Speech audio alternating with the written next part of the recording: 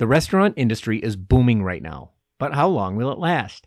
Hello, this is Jonathan Mays, Editor-in-Chief of Restaurant Business, and in this week's episode of A Deeper Dive, I am joined by my colleagues, Editor-at-Large Peter Romeo and Senior Editor Heather Lalley, to talk about restaurant sales so far in 2021, which are very good.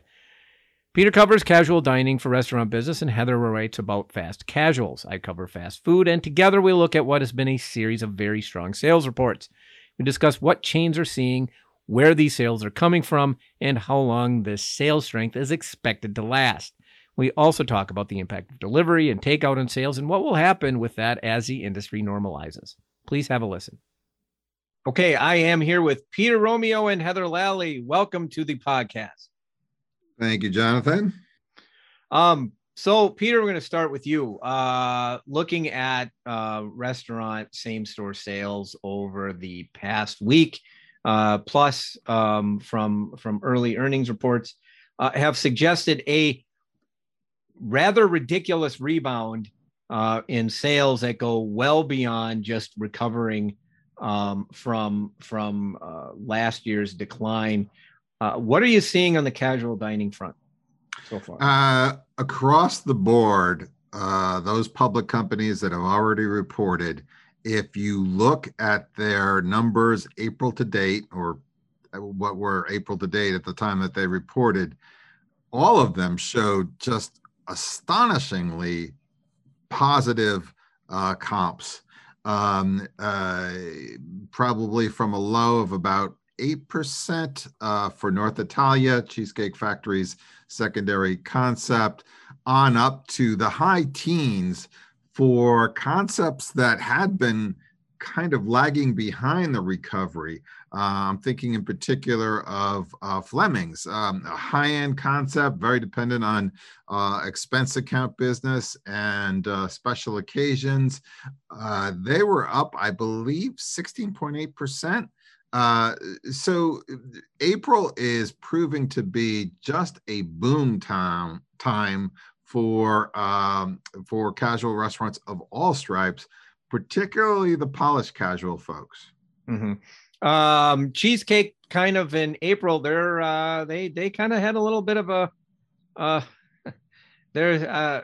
what was their number for April? Well, April to 2020, it was merely 220% increase. So, obviously with that, they caught a little bit of the downturn last year, but still, those are some really good numbers.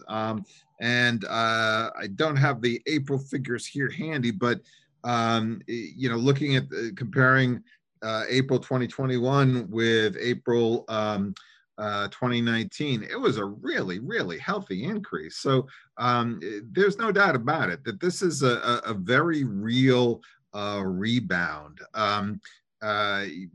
What's helping it is apparently check averages have really increased, which suggests that there's a celebratory aspect to this whole thing, where people are eager to get out, spend some time in the restaurants, have a full meal, have a few drinks, have a dessert. So those checks are really nice. Now, traffic might be lagging a little behind, but not so negligibly that you can't say that that people are coming back. The dining out is back full force. Clearly, the gains are coming on the dine-in side, but at the same time, most of the chains are saying that they're seeing no erosion of their off-premise sales, if not seeing a little bit of a bump in off-premise sales. So it's the ideal situation of the pie getting larger. Mm-hmm. Heather, what are you seeing at the fast casual sector so far? Yeah, I think the real interesting thing from the fast casual segment is that, all of this traffic shifted to digital business during the pandemic, but a lot of them are reporting that digital business is sticky even as their dining rooms reopen. So they're seeing, solid traffic in their reopened dining rooms, and people are still finding occasions to order for takeout and delivery. Mm-hmm. So, I mean, Chipotle's I mean, yeah, I mean, Chipotle's been, sort of gaining momentum for a long time. To me, the surprising one was Noodles. Yeah, Noodles surprised me too. They just reported earnings last week, and they said they are seeing record average unit volumes for April, which is pretty big for them. And they also said that they are seeing a similar situation where people are still finding these digital occasions, but they're still coming in to the dining rooms. For April, they said that their AUVs were up 13% over the same period in 2019. So I think that's giving them a little bit of momentum as they look to restart franchising and grow their unit count. How much of their sales do you think for Noodles and Chipotle, actually, because they both had some pretty public price increases on third-party delivery? Do we have a sense at all for those two chains, how much their sales came from that high, those higher delivery prices?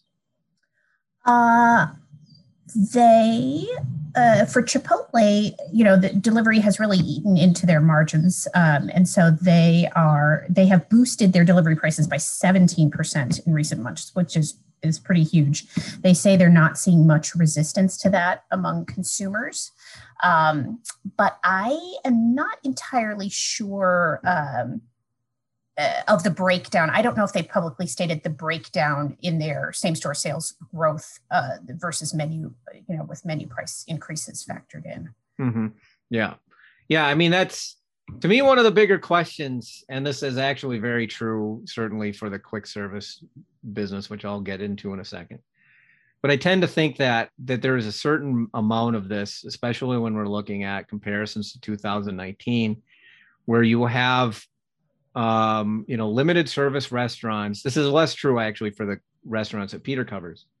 But limited service restaurants, remember, have raised their prices 6.5% over the past year. So if we're looking at, and then you probably got to add, I don't have their price increases from 2019 to 2020, but if we just assume 3%, so you're still looking at like 9%. You're still looking at 9% average prices over 2019. So a fair chunk of the sales increase that we're seeing is simply because of menu price rather than, people actually ordering more items or more food or more premium items and that sort of thing. That there is to a certain degree, some of this is masked a little bit by those higher prices. I mean, I think you also report Wingstop, Heather, and their sales. Sure. And I was just going to say, I think the big question will be once the pandemic, is more fully normalized and we're kind of fully out on the other side, is whether consumers take a look at these prices, to have the convenience of delivery, or whether they should just go into the store and get their food. And we might see some, slowing in the digital sales and in the delivery market just because of those numbers. But yes, Wingstop, to your point, has somehow amazingly surpassed last April's 33% same-store sales growth. Right. They reported that they were positive for this April. So wings, man, just keep going and going. Yeah. And if we look on the fast food front, and so what we're probably seeing, I think, to yours and Peter's point, is we're just seeing is that the overall demand is just skyrocketed. So McDonald's 2-year same store sales up 13.7%. You have double digit 2-year numbers for KFC and for Taco Bell. If you look at if you look at the pizza chains, the ones that have reported, Domino's, their sales have been strong. Popeyes, same store sales last first quarter were up close to 30%. They basically held serve in the first 3 months of the year, so their sales are still going. They're still going fairly strong. You have some lesser numbers for like Burger King. But like Starbucks has fully recovered. So you really have kind of the picture, I guess, that we're painting, the three of us, is really this picture of a pretty broad increase in sales in the first quarter, and some sort of an acceleration into April, especially for casual dining. How long, Peter, do you think that this boom that we're seeing is going to last? Do you think it's going to, is this a temporary phenomenon? Do you think this is going to last long term? What's going on? I think it's going to last longer than we might anticipate. Clearly, the stimulus dollars, the checks mailed to people, the sweetened unemployment benefits, clearly that's fueling this. But there are other factors that come into play. One of the things that has been accentuated by some of the third-party observers, folks like Malcolm Knapp, is that a lot of the casual dining chains, they use the occasion of the pandemic to simplify their menus and in many instances improve the quality of the food. And when you think about the problems that casual dining had going back 3-4 years, one of the problems was that the food was just so homogenous. It was just so similar to what everyone offered, and it was slipping in quality, clearly slipping in quality as operators try to preserve their margins. They've addressed that. They have improved the caliber of the food. They've made adjustments in portioning that seem to be really popular. That certainly was a key factor with Outback. So you've got that kind of permanent change for the better. The other thing is that a lot of operators have reported that family meals have really gotten traction, that is not going away, that the convenience of that is much appreciated by the consumer and very much appreciated by the operator, because the delivery mechanism for that is usually curbside. So you don't have that commission. So there's that aspect coming into play. Then there's drinks to go, which looks like most states are going to hold on to. So you've got some permanent shifts. And then shorter term, we're moving into a key period for casual dining. We have Mother's Day next week. We know that that's a huge lift for casual dining. And then we move into dads and grads. And with the way things are looking, with vaccinations and some restrictions being eased, that might stick with the industry for a while, or stick with that segment for a while. So I think we're going to see this at least into early summer, and we might be surprised even by that. Now, I think that this is going to be with us certainly months rather than days or weeks. Man, I can't believe you use the phrase dads and grads. Oh gosh, might have to edit that out. But I mean, I guess I tend to agree to a certain extent, at least in terms of, I tend to think that casual, if I'm a betting person, I bet on a really nice run of sales for casual dining, not at the level that we're seeing right now necessarily for long, because eventually, people run out of stimulus dollars. But I also get sick of eating at home. And, I'm fully vaccinated now, as are you two, I believe. I really don't want to continue to operate in the same way that I did in the last 14 months. I would like to see things get back to some semblance of normal. I think, when we talk about pricing, I think that certainly delivery, the charges that we're seeing on the delivery front and for fast food, and especially for fast casual, there's no real pricing difference any longer between going out to eat at a casual dining restaurant and eating in with delivery. So I think that tends to be a little bit bullish from a casual dining standpoint over the long term. That's my general view. I'm not, you guys, I'm really just not bullish on delivery at all going forward, in part because of these prices, and also because I think that what we've had over the past year is a captive market where we have all of these people, where everybody's stuck at home and you don't have anything to do. You have money because we've been, the government's been putting a lot of stimulus dollars at people for a while.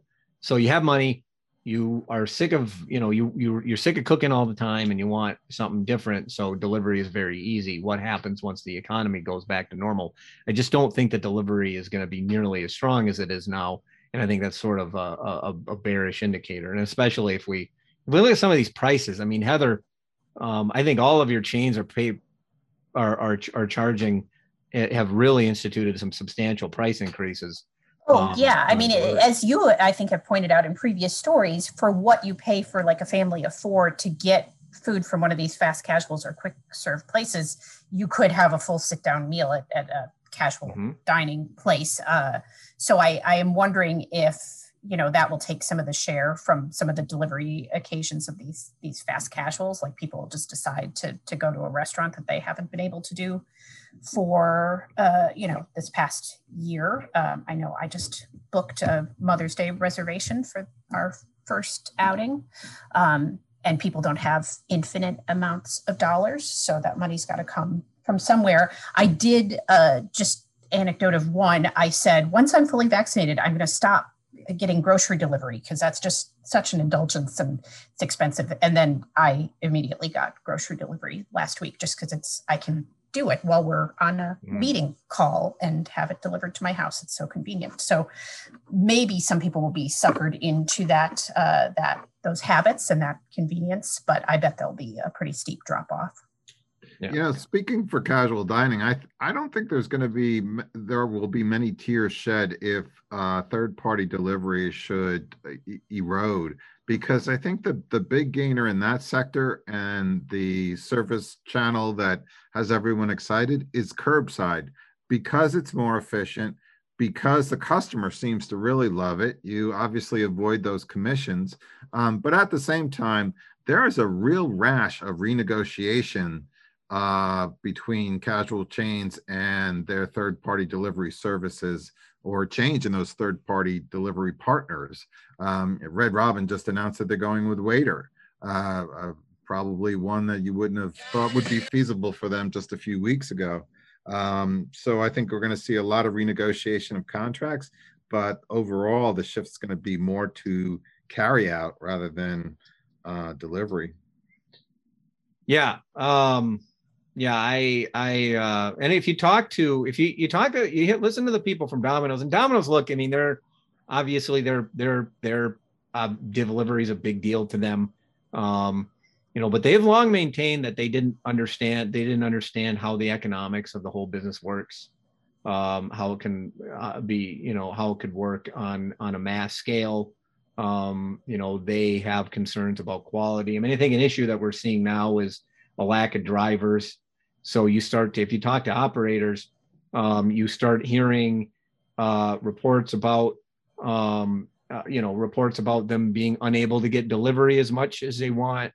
We have a long delays in delivery time, which is hurting quality. You have things of that nature that keep popping up. But if you listen to Domino's, they have concerns long term about the ability for delivery to maintain what it's been able to do, because of the value, because of the quality issues and things of that nature, and then just sort of the way that business works. Period, becomes a problem. I mean, obviously, right now things are fairly bullish, but I mean, we're probably talking a year from now. To me, and I wouldn't be surprised if we start seeing some significant drops in delivery once things really get to a more normalized state. We are not, by the way, in anywhere close to a normalized state yet, by any stretch of the imagination, and we still got several months before we can even come close to saying that. But I mean, the adjustment is very different. So go ahead.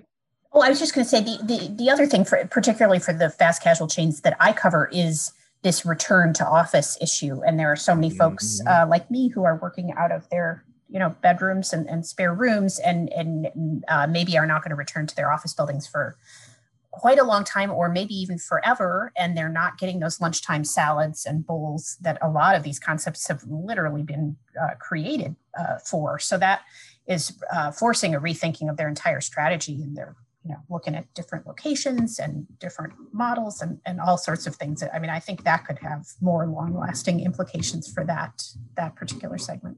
Yeah, that's what Shake Shack's been doing. I mean, Shake Shack's had to it seems to almost completely rethink where it locates. Yeah, exactly. And its entire sort of business strategy has been sort of turned on its head in many respects by the pandemic. Yeah, definitely. And they're opening their first drive-through later this year. And, their portfolio is largely based in big urban areas where drive-throughs are not even possible, so that they're opening walk-up windows and all sorts of different things that, frankly, they probably should have done years ago. But yeah, it is forcing them to rethink a lot of their models. Yeah. Let's shift quickly to labor. Peter, with all of these sales coming, we now are also getting a large number of reports on labor problems. We've been covering this extensively over the past several weeks. You've got more coming. You just actually published it. You published a big story on ideas for getting people in the door. Can you talk about the influence? I mean, how much do you think that the labor problem is influenced by the sales increase that we've seen, or is it just a subject of the labor pool not being there? No, it's a significant factor. In the time I've covered the industry, the labor crisis has always been kind of a part of the backdrop, but never to the degree, or never has it been as much a factor as it seems to be today. The CEO of a regional casual chain told me he had to delay an opening for a month because not only could he not get employees, but the construction people, the development people, the people who were finishing the parking lot and painting the lines and all that stuff, they couldn't get labor either. So this whole seeming contraction of the labor force for the restaurant industry and some other fields is really significant. Cutting hours is routine, hours of operation.